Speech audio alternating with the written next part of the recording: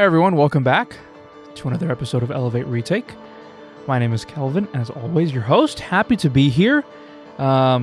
Sad because we're almost to the end of another series that has been phenomenal. It's been God moving, and it has been very present in a lot of people's life. But there's some sad and good stuff. That means a new series is coming, which is great, which is always kind of a good thing to expect. So thank you so much for listening. We've had a fantastic summer when it comes to Retake and the podcast, and that is not us in any way. That is you teaming up with God to get these episodes out to people, and maybe it is you. Maybe you've listened 30 times to one episode. We appreciate it. I'm not alone in studio. Have our fearless leader, Commander-in-Chief. I'm here. Michael Gibson. Yep. How are you, sir? I'm doing well. It's been a good couple of weeks. It's been a hot minute. Yeah. Yeah. I think we've only seen each other twice in the last 2 months. Yeah, we were joking at the beginning of the summer. It's like, yeah, we'll connect and here and that and everything. And I still owe you a round of golf. But yeah, it's been busy for you, busy for me. A lot of stuff going on. We'll squeeze that in. Yeah. Somewhere. So if you're listening to this episode, there will be another episode this week as well that we will record to kind of give some updates of Elevate and talk about the school year a little bit and kind of what that may look like. And that's going to be a lot of fun as well. Excited for that. Yeah. A lot of cool stuff. God is moving, and we're going to move on with him because he's running. There's no better place to be. Yeah, there's no better place. 2 more weeks left. 1 more week left. One more week left. Yep. We have all been reintroduced. I think I have been reintroduced to maybe some things of Jesus that I forgot. And that's what I think was super amazing about this series. I'm curious which one was your favorite. I don't know if that was in your notes. I'm just going to jump in and be... Oh, no, I like it. What was Kelvin's favorite introduction to Jesus? Favorite introduction. Now, hopefully it's not next week, because then this is we're in some big trouble here if I answer now. Oh man, I really liked, and I think maybe it was based on the episode that I had afterwards. I really liked when you introduced Jesus as the vine. Okay. That was really cool because I got to see a kind of visual picture of Jesus as kind of this main, kind of trunk, I guess tree is the kind of word I think of. Yeah. And all of us are extensions of him. And Yeah. Everything kind of, he supplies nutrients and he supplies everything. And anyway, Yeah. I think that was my current favorite. Nice. Do you have a favorite? I do. I really liked Hello, My Name Is the One Who Is Speaking to You. It was one of the offhanded ones. It wasn't a part of the 7 that like the explicit I am statements, but it was the one about the woman at the well, and how Jesus shows up and he's desirous of a covenant relationship. And that one was fun because I tackled it from a kind of a different perspective, a different study hermeneutic than I normally do. So I really enjoyed that. That's pretty cool. Yeah. You liked it for your behind the scenes. Actually. Yeah, it was a lot of fun because I was studying it and it's like the woman at the well, Jesus with the woman at the well is one of the most preached sermons or stories in scripture. Like I've heard countless sermons on the woman at the well. It's like the quintessential example of coming to Jesus. And I got to look at it in a different light. And I got a lot of positive feedback from that. People were like, oh, I never thought about it that way before. So yeah, if you're listening to this, you need to go back and listen to that one if you haven't caught it, or listen to it again. You need to go catch up on the whole series. Yeah. And just binge listen to it. Shout out to Nick who's doing that right now. Yeah, well he's a little more extreme. He's going from all the way back. Yeah. So he'll come across this at some point. And so shout out to Nick. You know who you are. He's about a year out. Yeah. Right? But only a couple of days. But no, I think by the end of November at his pace, maybe the end of October, he might be maybe even quicker than that. Anyway, this week was pretty good. Like really good. Cool. It was up there with my couple of 2 or 3 that I really liked. Love that. But before we do any of that, we gotta grill you with the question. As a lot of change is going on in your life, which we'll get to in another episode. Yeah. Currently, Pastor Michael, what makes you who you are? I'm excited to say that I'm a runner again. All right. We got the knee fixed? We got the knee fixed. All right. And I figured out a better pace, rhythm, and I've got the tools to run now. No, nice. Last November, many of you know, I was like, I'm going to run 40 miles in the month of November. And I about killed myself. Then we had the push-up month. Yeah, then we had the push-up month that just became the push-off month, and that just like that never took off. But really, so this summer, a lot of you know I'm going to be stepping into the lead role. As of the recording of this episode, I have stepped into the lead pastor role here at Keene. Still looking for a young adult pastor. We'll talk about that in the next episode. What I've really been wrestling with this summer is just reevaluating my life systems. Some people might call it a rule of life. Other people might call it discipline, just kind of like the thing that you do. And I'm excited to say, and I've been a little bit more quiet about it because, you know, you like, yeah, I'm going to do this thing. And then like, you don't do it. And like, hey, what happened to that thing? But for about the past month and a half, so since mid-June, I've been the most consistent that I've ever been in my life in terms of outside of college, because college is like an anomaly, but most consistent in my life, in my adult life, of regular daily exercise.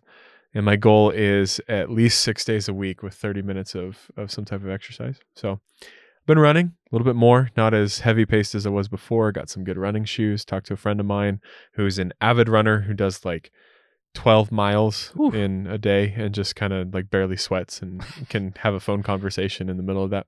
I hate those people because when they run, they just kind of glide. Yeah. Like they don't look like they're running. Exactly. Yeah. Exactly. Just gliding, not running.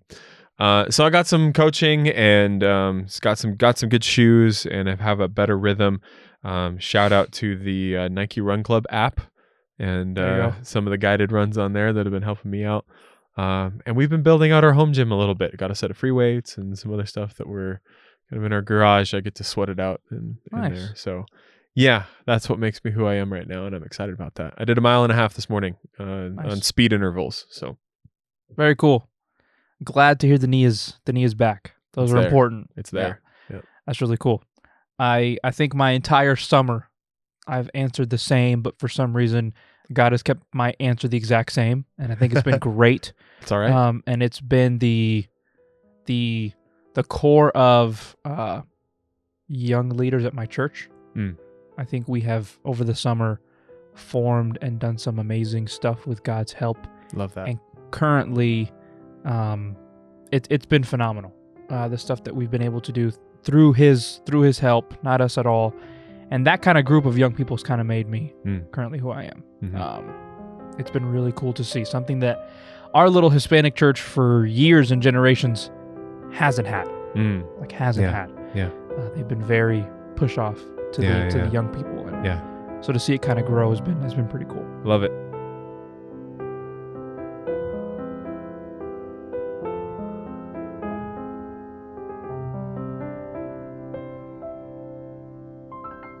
So we are in John chapter 18, and Jesus is getting close to his death.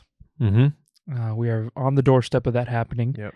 We kind of just jump in midstream. Like there's no context. This one feels a little random, but yeah. We're at this point, and he is he's headed somewhere with his disciples. Let me ask you a question and then a follow-up. Mm-hmm. Do you have, off the top of your head, an epic hide-and-seek story? Ooh. Or I can ask, are you good at hiding? Because you're a very tall man. And I can be rough at times. I'm not good at hiding. Okay. And so I have a love-hate relationship with hide-and-seek. That I startle easily sometimes. Like I'm normally pretty even-keeled, but looking for people in dark places just doesn't like. You'd rather be the hider. Yeah. I'd rather be the one like scaring somebody else than like being the seeker. I think the one that sticks out to me when I was in college, we had a campus-wide hide and go seek sesh. Ooh. I don't know if you call it, like whatever you call it. Sure. But they like divided it by classes, and so I don't remember how it was all divided, but there was a certain number of seekers, and like the rest of campus was hiders, and you could hide anywhere on campus, and that was kind of fun. That's interesting. Kind of fun. That's pretty cool.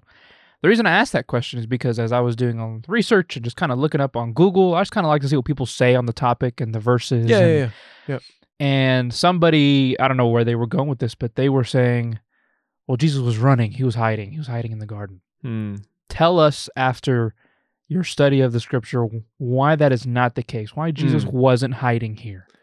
Yeah, there's a little bit of scholarship on it. Some scholars debate whether so the point stands that Jesus habitually went to this garden, and it's likely that he had some type of benefactor or a person that allowed him use of that garden.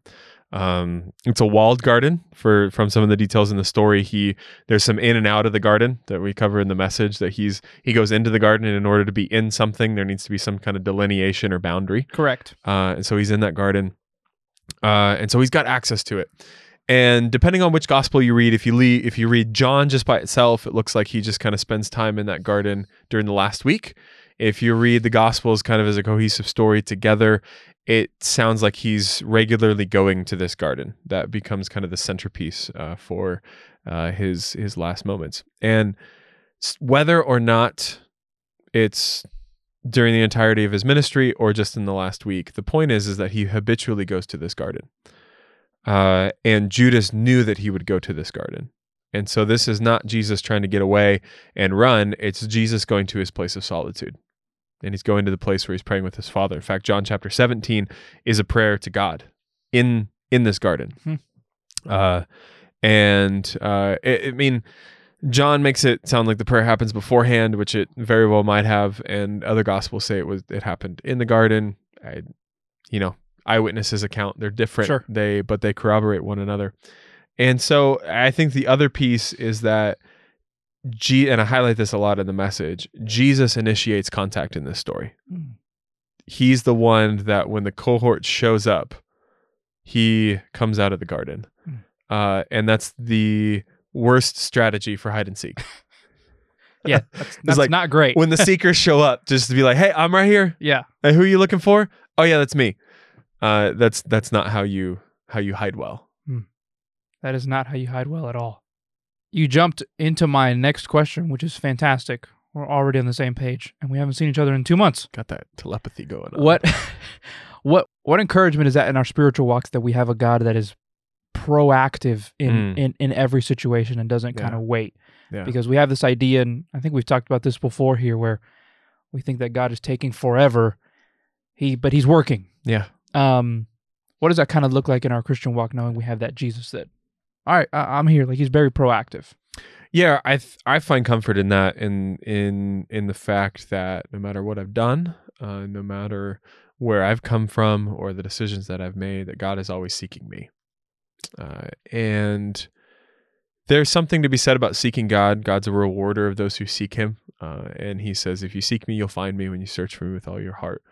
But the only way that we do find God is if God avails himself to us. And so he's got to initiate that.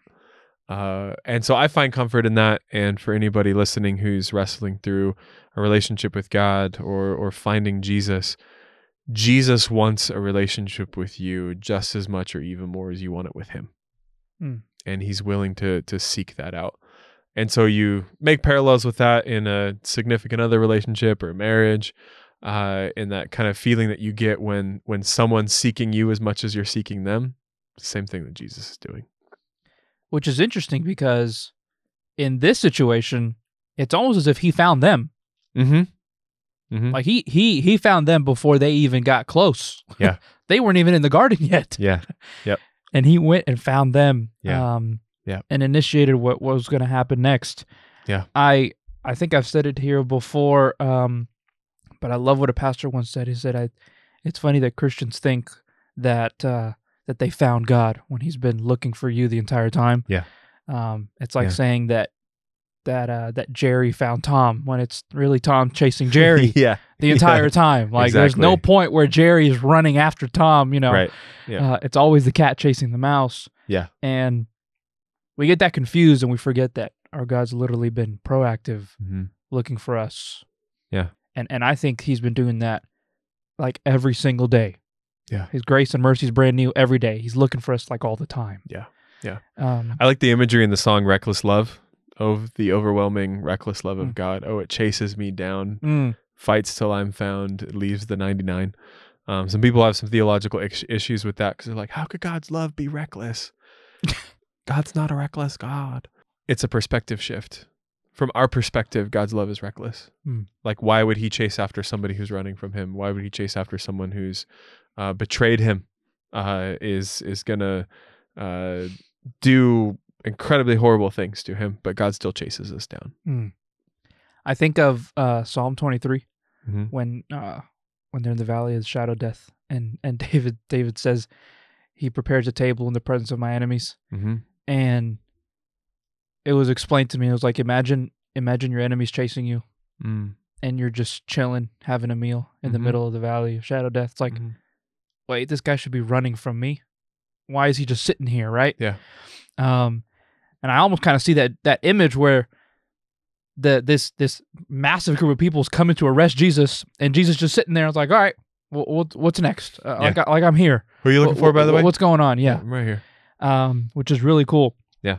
I have a hide and seek story that I'll tell very quickly. That really came to my mind as you were speaking, and it kind of flipped the perspective of this story that I've read 100 times in my brain. Hopefully I can do it for somebody else. I went to summer camp in Nashville when I was 12 years old called Camp Sunshine. It was phenomenal. Okay. And there was the bottom of the hill where all the younger kids were, and then the teenagers were on the top of the hill. Anyway, this camp was split into two, and I had been good friends, and I kind of made friends with the camp director and one more friend of mine. And so the teenagers, they would get to play hide and seek at this massive church that was on the grounds. And they would play in the big basement of this church, and they invited me and my friend. And that was huge. Yeah. 16-year-olds inviting a couple 12-year-olds to come play. Yep. But the rules were interesting. So they had someone looking for you. Lights were off. But there was also somebody else that was looking, that was a good guy, that could save you and take you to a safe spot. And it was a different way to play hide and seek, something that I'd never done. So it really put pressure on the seeker. I got to find everybody and get as many as I can before the person that's also looking can save as many people. Yeah. And as I was listening to the message, I kind of thought about it, and I said, despite being in the darkness of that church, someone was also there on purpose to save us. Right? Yeah. Yep. And I think, if anything, we learned this week that Jesus, in the midst of the darkness, because this was at night, he still has everything under control, even when it's dark. Yeah. And he's that one looking to save us. He's the light of the world. And I like I forgot how you put it. The little weird irony that John puts with the lanterns. Can you explain that a little bit? Yeah. So he puts in that detail in John 18, verse 3. It says that Judas and the Roman cohort came there with lanterns, torches, and weapons. And just the irony that it took lanterns and torches to capture the light of the world in the darkness of night. Yeah. When just a few chapters before, John's talking about the light of the world. Yeah. Yeah. It's just like, I'm the light of the world. And it takes lanterns and torches to capture the light of the world in the darkness. Here's one of my side notes. Yeah. I know it was dark, and I get it. And there had to be some sort of light somewhere in the garden, maybe some torches or something. Well, it's a full moon. It's Passover. So it's a full moon. Okay. So it's not like pitch black where you can't completely see. Right. I just kind of, it seems to me as if they don't recognize Jesus when he comes out of the garden. Is that just me? You figure that these Pharisees and guards, at least, Jesus was a very popular man for not great reasons, according to them. Yeah. It's kind of interesting that they don't recognize him off the bat. Maybe that's just a random Kelvin thought. Yeah. John kind of brushes over it. They're following Judas' leadership. Yeah, I don't know that's an important thing for John. I mean, there's a little bit of play on the identity, because he's like, who are you looking for? And they say Jesus the Nazarene. And I think they're still a little trepidatious in terms of actually capturing him. The wording that used there affords for up to 600 people in this cohort. Think about 600 people coming to capture one person. That's a lot of people to try to incapacitate one person. And obviously, through the details in John, Jesus is in control 100% of the time. Like, he only is captured because he willingly goes. So yeah, I don't know. I don't know why they don't necessarily recognize Jesus right off. I think Jesus initiates it too quick. Like, he sees him coming and he steps out and he's like, who are you guys looking for? Yeah. They're like, Jesus the Nazarene. They don't say you. Right. That's what I figured. And I also think that they're making a point that Jesus is claimed to be the Messiah, and they're looking for Jesus the man. They're not actually looking for the Messiah. They're not looking for the Son of God. Correct. I think that's the distinction that John is drawing out. Hmm. They're trying to crucify Jesus the Nazarene. And The guy with the crazy claims. correct. And what they end up doing is crucifying the Son of God.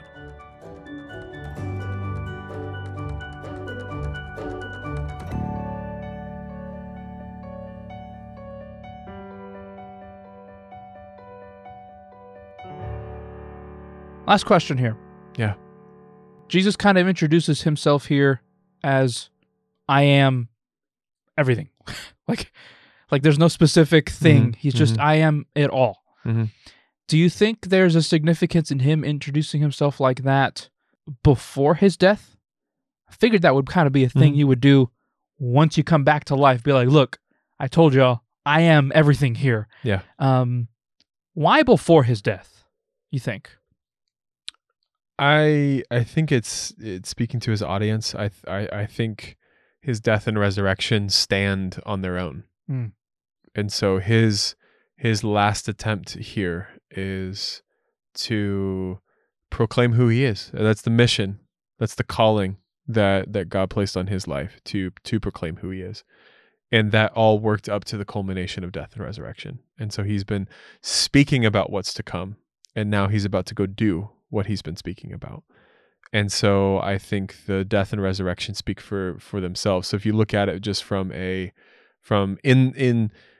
chronological perspective, we're not looking at it from the end, from the beginning, so to speak, but we're looking at it while we're in the moment. I think it makes sense that this is his final, most explicit I am statement.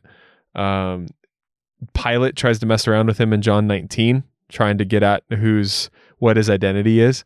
And Jesus basically says, like, I've already said everything that I've come to say. Yeah, you can go ask those people outside. If you don't get it now, you're not going to get it. And so this moment, at least in the Gospel of John, I see as the culmination of Jesus' proclamation of his identity and his proclamation of his introduction to humanity. And it's his last attempt. It's like, I am. I think it's important that he does it before, like you just mentioned, for the sake of Judas standing across from him. Mm-hmm. Mm-hmm. I think that was his final kind of like, Judas, I think you just realized what you did. Yeah. I'm everything here. Yeah. And I think that may have hit Judas big time. Yeah. When he says, I'm he. That's it. Yeah. I'm the one you're looking for. But there was some bigger, like you mentioned in the message, some bigger significance to those two words, I am. Yeah. As if we've been looking the entire series, and Judas heard every single one of those. Yeah, he did. Likely did. Yeah. And now Jesus finally, right before his death, kind of puts it together. And I think it's important, like you mentioned, that it happened, that he kind of said that before. Yeah. His resurrection was going to be big enough as it is. Yeah. People were going to know, big, good or bad, big enough or not. That was going to be, a big moment. Yeah, for sure. For sure. This is a great message, and I'm excited for next week. Sad for next week. Yeah. It's the end of the series. It is. But I like how over the last year we've kind of put everything together. Mm-hmm. It's like he wants to transform your heart. He wants to transform your mind. So who's the he? Yeah. Here's the he. Here's the one that wants to do it. Yeah. Right? Yeah. And I think it's been phenomenal. Teaser. Do you have a teaser for next week? Yes. We're going to be going to the book of Revelation. Oh, okay. We're leaving John. Yes and no. We're sticking with the same author. Okay. Oh, okay. But we're leaving the book of John, Okay. the Gospel of John, and we're going to go to his revelation of Jesus. And there's some I am statements in Revelation that we're gonna unpack. Sweet. Don't know exactly where we're going yet. Still on the docket to study that out. Thursdays are normally my study day, so when this episode drops, I'm probably going to be in the middle of figuring all of that out. But that's the direction that we're headed. Sweet. Can't wait. Thank you so much. Yeah, man. For being Thank here. you. This was a great little conversation. Yeah. For sure. I think, at least for me, it impacted me in 2, 3, or 4 ways. Yeah. That I'd never thought about. And hopefully, if you're listening, maybe go back, read that story, read it with a bunch of commentary, find a bunch of research, because I think you mentioned in the story in the message that we've read this story so many times. Mm-hmm. But that's the beauty of the Bible. There's always something there. Yeah. That we maybe don't miss on purpose, but we just miss because we were so used to reading it so many times. There's always room for one more. There's always room for one more. There's always room for one more idea, thought, message. And God knows what he's doing. Let him be your comfort, and know that he's always in control and he's a proactive God no matter what. That's right. Well, sir, thank you so much.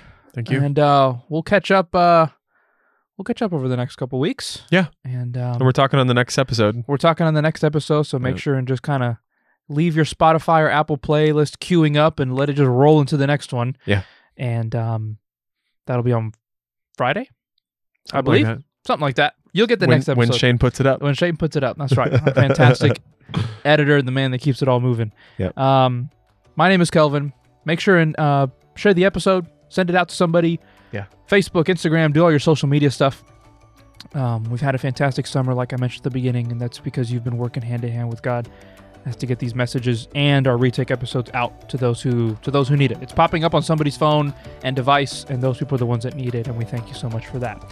Alrighty, we will see you next time. And my name is Kelvin. That's Pastor Michael sitting across from me. Yeah. And we'll see you guys next time. Remember, there's always room for one more.